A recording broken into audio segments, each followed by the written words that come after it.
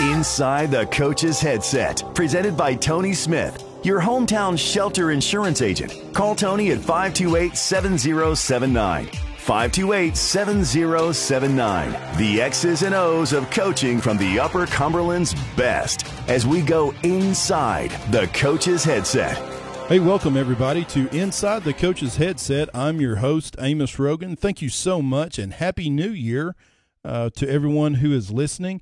We've got a really special guest today, one that has come through the Upper Cumberland High School down in White County, but also at Tennessee Tech, and now is a minor league pitcher for the Chicago Cubs organization, Ethan Roberts. Ethan, welcome to the podcast. Yeah, thanks for having me.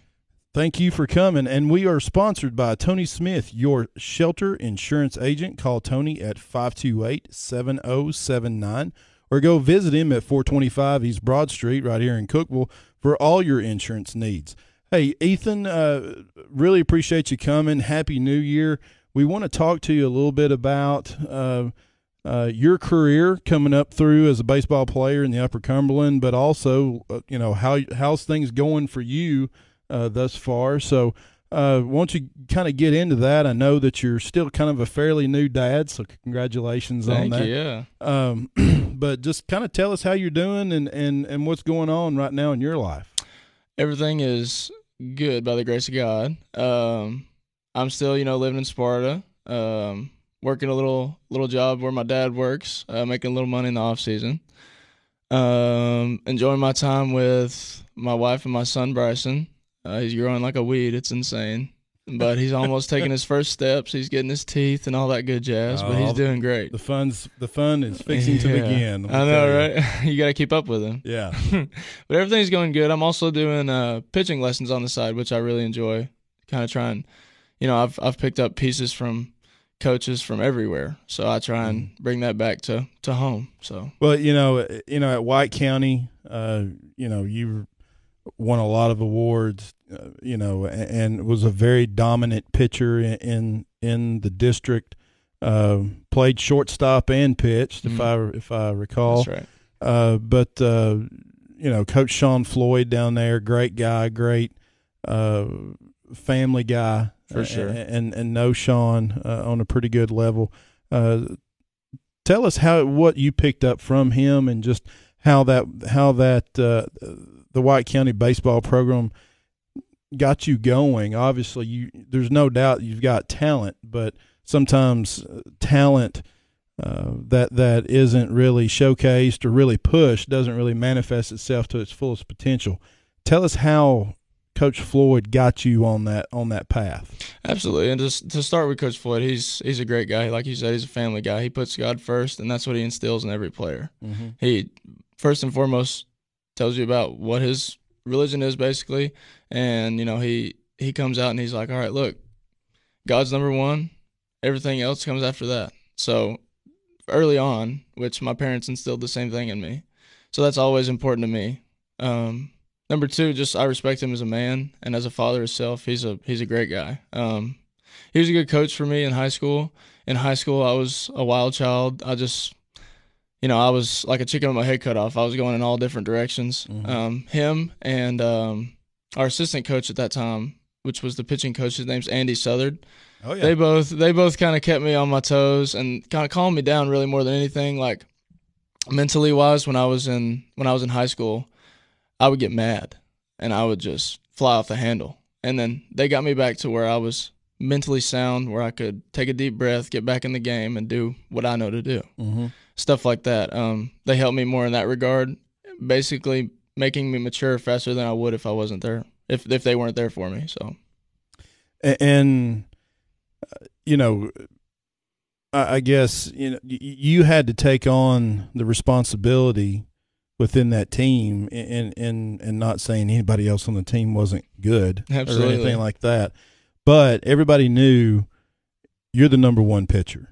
For sure. You're the guy that had to be relied on. You're the guy that had to perform. If you didn't perform, then it was going to be a struggle to probably win the game if you were on the mound. Absolutely. And my coaches, they come out and they say that. Like when you have somebody that's out there, everybody knows that kid's good, whatever. Mm-hmm. But what they helped me with was not basically putting the team on my back, but working together as a team. Right. With me as the head, basically, is what it was. Mm-hmm. All the guys there, I love them to death. Talk to them still today. I love every kid I played with back in high school. They were my best friends, and same with college. All those guys, holy cow, they're my best friends. You'll never, ever have a brotherhood like a high school or a college team. When did you know, obviously I know you played baseball basically all your life, but when did you know that this could really have a chance to manifest itself into what you're doing today? Well, I always dreamed that it would happen. I can look back at 9 years old, and I started travel ball heavy when I was 9. I'm grateful to my dad for letting me do that. But that's when I was 9. It was my dream. But when I got into my freshman year of college, I had a good idea. Mm-hmm. So, well, and you know, playing just down the road here at Tennessee Tech, and what are some of the other schools that were recruiting you at the time and taking a look at you? That's an easy question. There was none. Really? Yeah. Wow, I did not know that. So, I got like an unwritten kind of offer from community college where some guys have went in the past from Sparta, Roane State Community College. The guy kind of looked at me and he was like, "What do you want?" I have a blank checkbook. And I was like, "I don't know." And I never heard from him again. And then my only offer after that was Tennessee Tech. And I committed really early. I was in my sophomore summer. And so I would have, you know, like ETSU, MTSU, teams like that around the same caliber of Tennessee Tech. They would come up to me and they would ask me my name and like everything and stuff at tournaments and showcases. And they would be like, "Oh, you're that kid committed to Tech, right?" And I'd say yes. And they would be like, "Oh, okay, have a good one." But yes, Tennessee Tech was my only offer out of high school. That's cool. And playing for Tech and Coach Matt Braga, who unbelievable. I think, quite honestly, I'm not going to say he was underappreciated because I know how many people really appreciated him in the community. But in the same sense, I don't think we knew what we had when he was here. Yeah. Because the program that he built so quietly, completely under the radar, and then boom, you show up with I mean, bombers coming up to the plate, you know, just killing the ball. Yeah. I went to the MTSU game, and I think you guys beat them like 27-7 or something like that. 9 home runs or something. I mean, it was ridiculous. And if some of y'all have not figured out who is listening to this podcast, I love baseball, so I could talk for hours doing this. But, you know, just walking out on the field, you could tell it doesn't matter if you were in the OVC, the SEC, the ACC, it doesn't matter. You guys were a team to be reckoned with. Absolutely. And just how – talk to us about Mac Braga and just the influence that he made on you, but just how he built that program. Well, he absolutely knew how to make a team come together and team camaraderie and brothership. He was another guy that was God's at the center, and he made sure everybody knew that. You know, we don't charge to get into our games. That was one thing. But those fans are our fans, and he taught us how to treat people, how to treat them right, and how to make them feel welcome. So I think it's just, on the surface, he knows how to treat somebody, and he knows, you know, how to treat someone the best way. But as a coach, if he didn't know, he would find somebody that knew. But he knew a lot. He was the best coach I ever had. And I don't know if I'll ever have another one better. Like you said, I don't know if the Upper Cumberland really realized what they had until like the last 3 years. And the year before I got there, they had a ton of guys drafted too. It was the 2015 year. They had a ton of guys drafted that year too. So I mean, it had been going on for a while, but nobody really realized what was going on there. He was building a huge team there and a huge program there. We're talking with Ethan Roberts, a White County High School graduate, Tennessee Tech baseball player, and in the minors with the Chicago Cubs, right here on Inside the Coach's Headset. Ethan, in your Tennessee Tech career, 67 games you appeared in, 245 strikeouts, ERA of a 2.93. You obviously had to work hard to get those types of numbers, and you just don't show up one day and go, "Hey, I'm a pitcher." Yeah. Talk to us a little bit about how you've had to take care of your body, and obviously, I'm sure you've had some bumps and bruises and some strains and things like that. Talk to us about how you're having to take care of your body, especially now that you're even at a higher level. Okay, so I come in my freshman year, and my recruiting class that I came in with was huge. Like, we had a kid that was 6'8". We had a kid that was 6'4", 225, 240. Like, I mean, they were big kids. And I come in there all of 5'10", 165, soaking wet, and I'm like, holy cow, what's going on here? Do I fit here? Mm-hmm. And so I just, I decided one day, I was like, I'm going to work my tail off to try and earn a spot. And this is where Coach Braga comes back into the picture. Early on in my career at Tennessee Tech, he put his neck out on the line and put me out there very first game of the year. And I knew I wasn't going to let him down. And that's the kind of coach he is. He instills in you that you're not going to let me down. Mm-hmm. And so fast forward to the last year I was there, my junior year, I believe that at any point and within any of that playoff run, any guy on that bench would have ran through a brick wall for that guy. Mm-hmm. So it was crazy. But going back to the question, I didn't really have a ton of problems, honestly. I mean, yeah, you get strains and aches and pains, but I didn't have anything major by the grace of God. But I enjoyed my time. I got out on the field anytime he asked me to.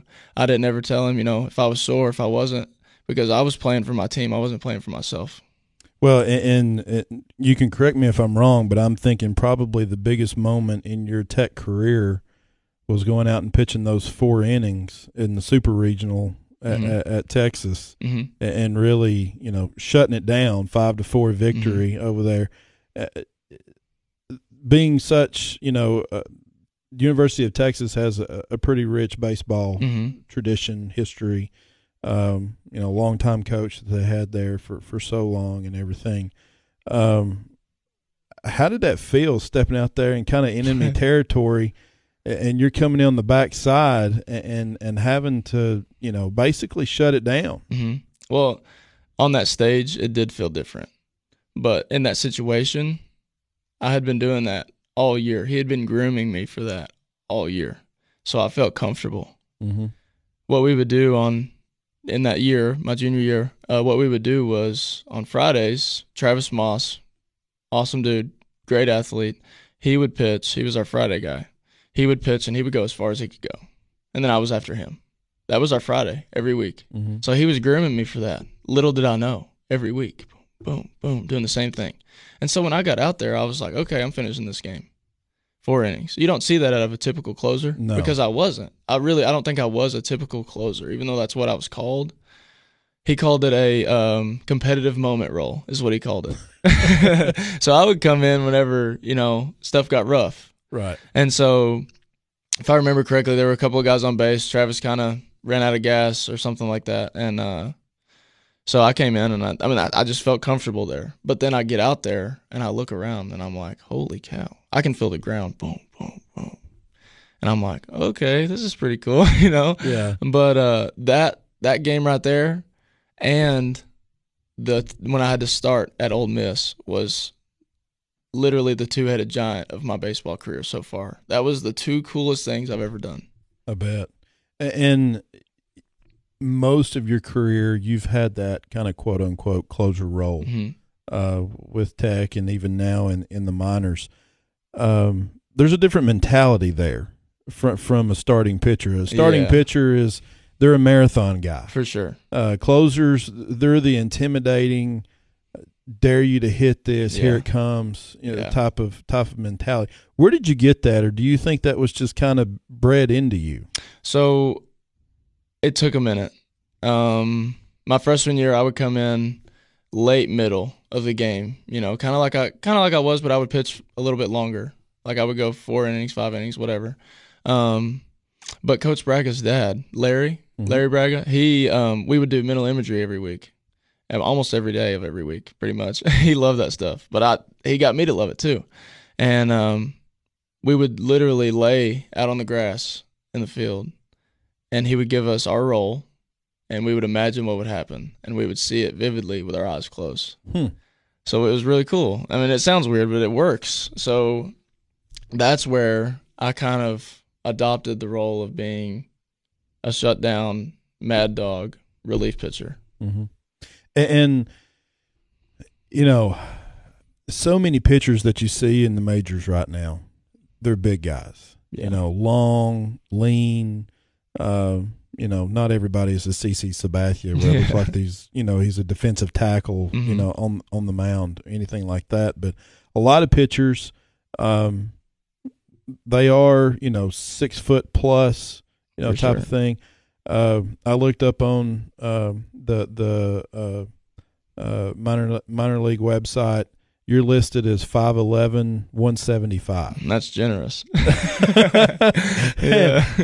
and you know, I know your speed. You know, you're low to mid 90s with your fastball.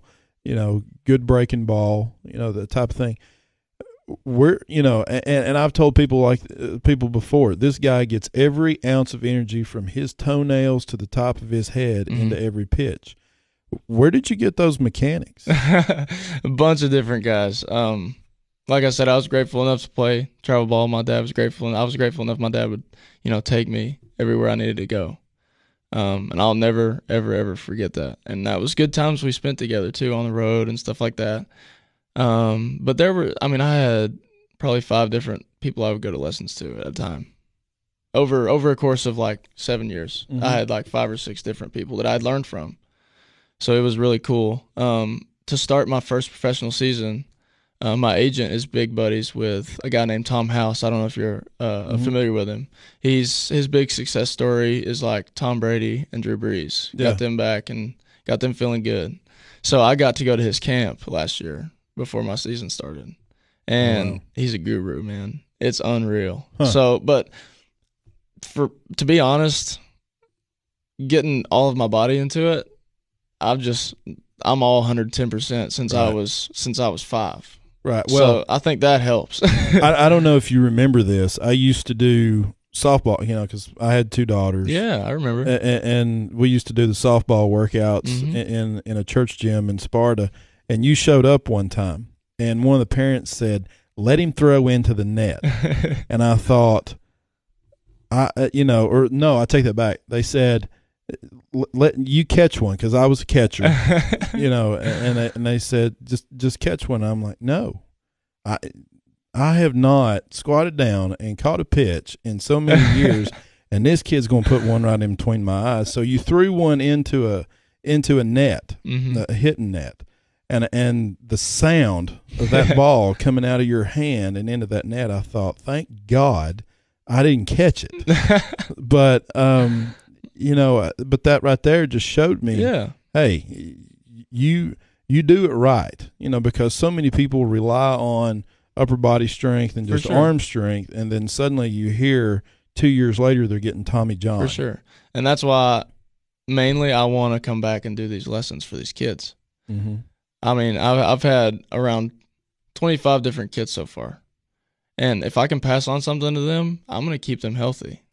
Well, you know, I know that you know this, back when you were at Tech, and it's even happened, and I'm sure at some degree when you were this past year was South Bend and even Myrtle Beach, you know, playing in and around this area. The support from the community, from Sparta in particular, when you were at Tennessee Tech, there was always someone there, you know, from Sparta going, I'm going to watch Ethan play. Well, Ethan may not have been playing that day, but it doesn't matter. We're going to be there just in case he does get out there. That's right. And how do you continue to feel that community support and you're wanting to give back to that community? Sparta's always going to be home to me. That's where I'm going to live. That's where I'm going to raise my kids. And that's where I'm going to die. Sparta, Tennessee is where I want to be. Mm-hmm. Believe it or not, I had a lot of people come to South Bend, and I had a lot of people come to Myrtle Beach, which was awesome. So I got to show them around and get them on the field and do all that stuff. But I felt like I needed to do more because those same people were in the stands when I was at Tech. Mm-hmm.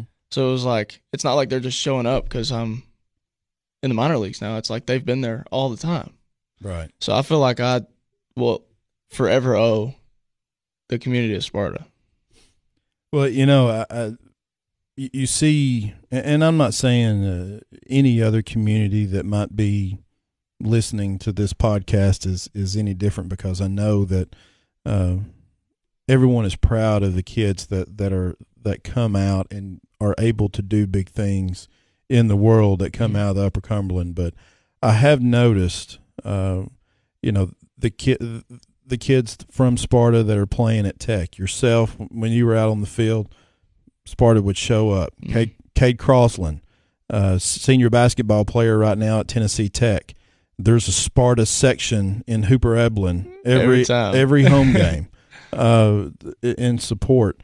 But there's other ones, you know, the folks in Baxter at Upperman with Akira Levy, who you know has played at Missouri and now she's at Vanderbilt and everything. It's a special place growing up in this area. It is, and it's very genuine. It is, and I don't know if any of your teammates have ever made any comments like that of, you know, you being a rock star because people are showing up. I had my own section, and they'd say, "There's the Sparta section." Well, that's cool. Every game, man. That's cool. Had a great minor league season, you know, last year. 54 strikeouts, 2.59 ERA. Hitters only hit a 241 against you, which is, you know, barely 2 out of 10 times they got a hit on you. And being really between two clubs this past year. You started out at South Bend, coming from Oregon, Eugene, Oregon, starting out, being drafted. Before we get into that, let's talk about that. June 27, 2018, you signed with the Chicago Cubs organization. Talk to us about how, number one, how did you feel? And I know the feeling was good, but talk to us about that day, about how it happened, and just the whirlwind that I'm sure that it was of that day. So the draft day was more special to me than the signing day. Draft day was the 6th of June, and we were on our way back from Ole Miss, and we were on a bus. And so I'm talking to my agent, and it's like madness around this time.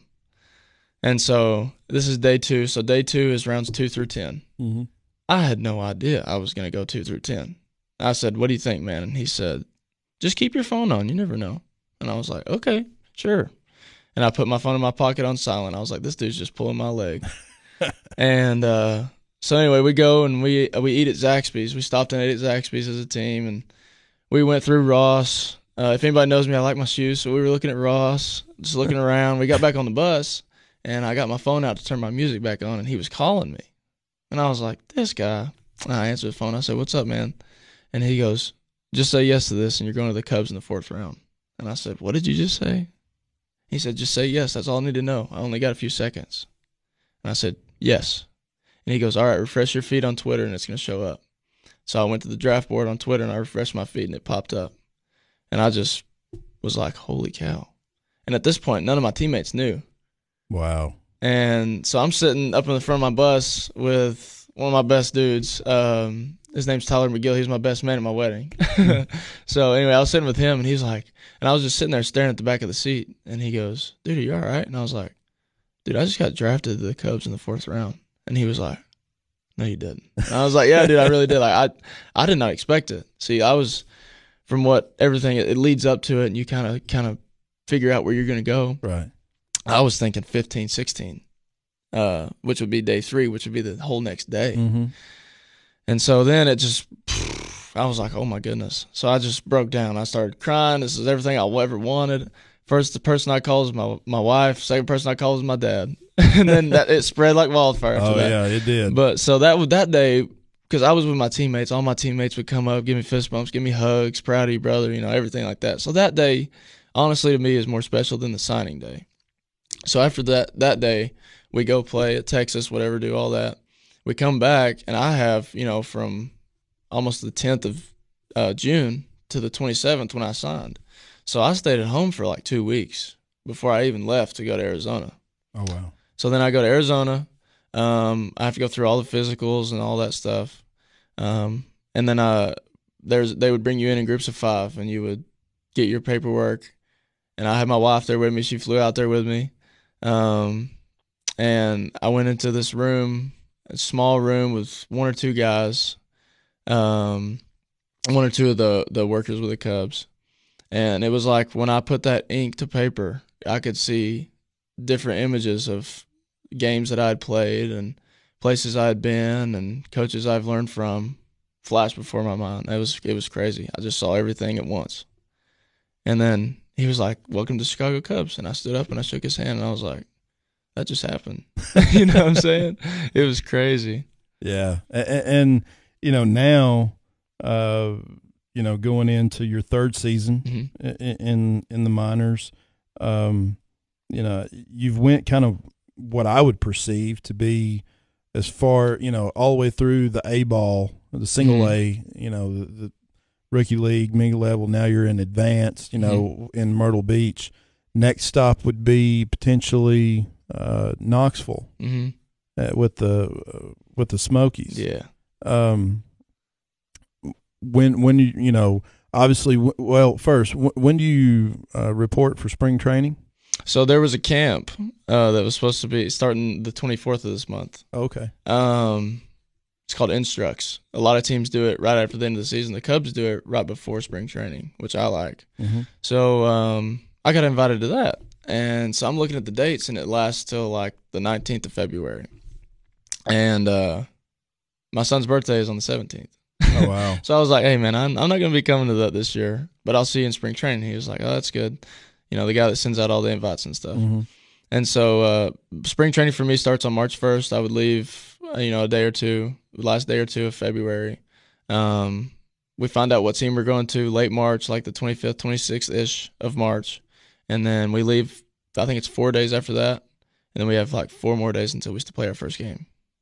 So. And correct me if I'm wrong, just about all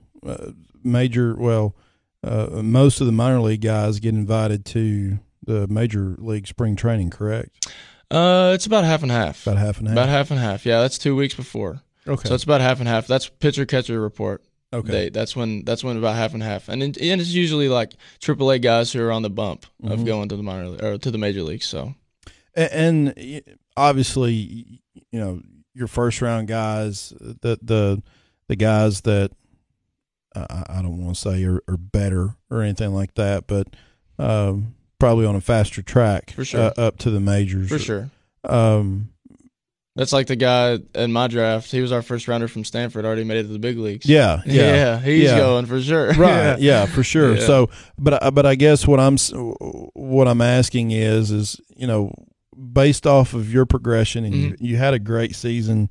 50, like I said, 54 strikeouts, 2.59 earned run average. That's pretty stout. What looks like to be the path for you to eventually get to that AAA level to where you could get that call up? See, for everybody, the track is different. So I was I ended in high A Myrtle Beach. The only other person in my draft class that was there was a first baseman. I was the only pitcher out of my draft class that made it there. Everybody else was still in South Bend. I was sitting in South Bend for 4 weeks, like, what's going on? But you have to just give it to God, because it's up to them. It's a business. So you have to respect their wishes. Sure. So to answer that, I mean, it's up to them, and I have to play their game. Right. So, I mean, you can look back and say, I moved 2 levels in 1 year last year, but that's not to say that I'd move 2 levels in 1 year next year. Like, I might start in AA and be there the whole time. And you just gotta take it with a grain of salt. Everything they say, I mean, you'd like to hope for better, and sometimes that doesn't happen, but you just got to give it to God and trust them because you have to play their game at the end of the day. Sure. So. And you know, hey, the percentages at every level that you're moving up. Oh, it's crazy. The percentages of people who are getting these opportunities is getting smaller and smaller and smaller. So, you know, to me, you know, just being able to have this opportunity and to be able to have this gift and to be able to give it back to kids like you are now. And to take some of the things that Coach Floyd, Coach Braga, and some of the other coaches that you've been around and give it back to these young kids, because at this point right now, dude, you're a rock star in this area. I mean, you mentioned Ethan Roberts to a bunch of kids that are around here. Their eyes light up, and they know exactly who you are. Whether they've shook your hand or not, they know, you know, this guy's a pitcher. He's from right down the road, and if he can do it, so can I. That's right. So, you know, to me, no matter what type of success is in the future, whether it's you're going to go camp out in Knoxville next year and kill it, but hey, you know, the example that you said, and I think you're absolutely right. You got to give it to God, and you know, everything's on His watch. For sure. The patience that we have doesn't always equivalent to His timeline. That's right. So, you know, just being able to do that, I really, you know, I hope that I can say, hey, I know a kid from Sparta who's, you know, on the bump in Wrigley. You know, that's what I want to be able to say. But you know, I work with his mother-in-law and sister-in-law. So, but I encourage you, you know, to continue to do what you're doing, and you know, I hope that we're going to see a whole lot more, because you are a success story. You are already, you know, somebody who's, you know, hit a bunch of people's radar in a very positive way. For sure. I appreciate you coming on. Yeah. I enjoyed it. You've been listening to Inside the Coach's Headset with your host. I am Amos Rogan, right here on UCSportsNation.com. We are brought to you by Tony Smith, your shelter insurance agent. Go see Tony at 528-7079. Or go see Tony at 425 East Broad Street in Cookeville for all your insurance needs. Thank you all so much. If you like what you're hearing, please share it. Let everybody know what we're doing, and we will talk to you next time. Inside the Coach's Headset, presented by Tony Smith, your hometown shelter insurance agent. Call Tony at 528-7079. 528-7079. The X's and O's of coaching from the Upper Cumberland's best, as we go inside the Coach's Headset.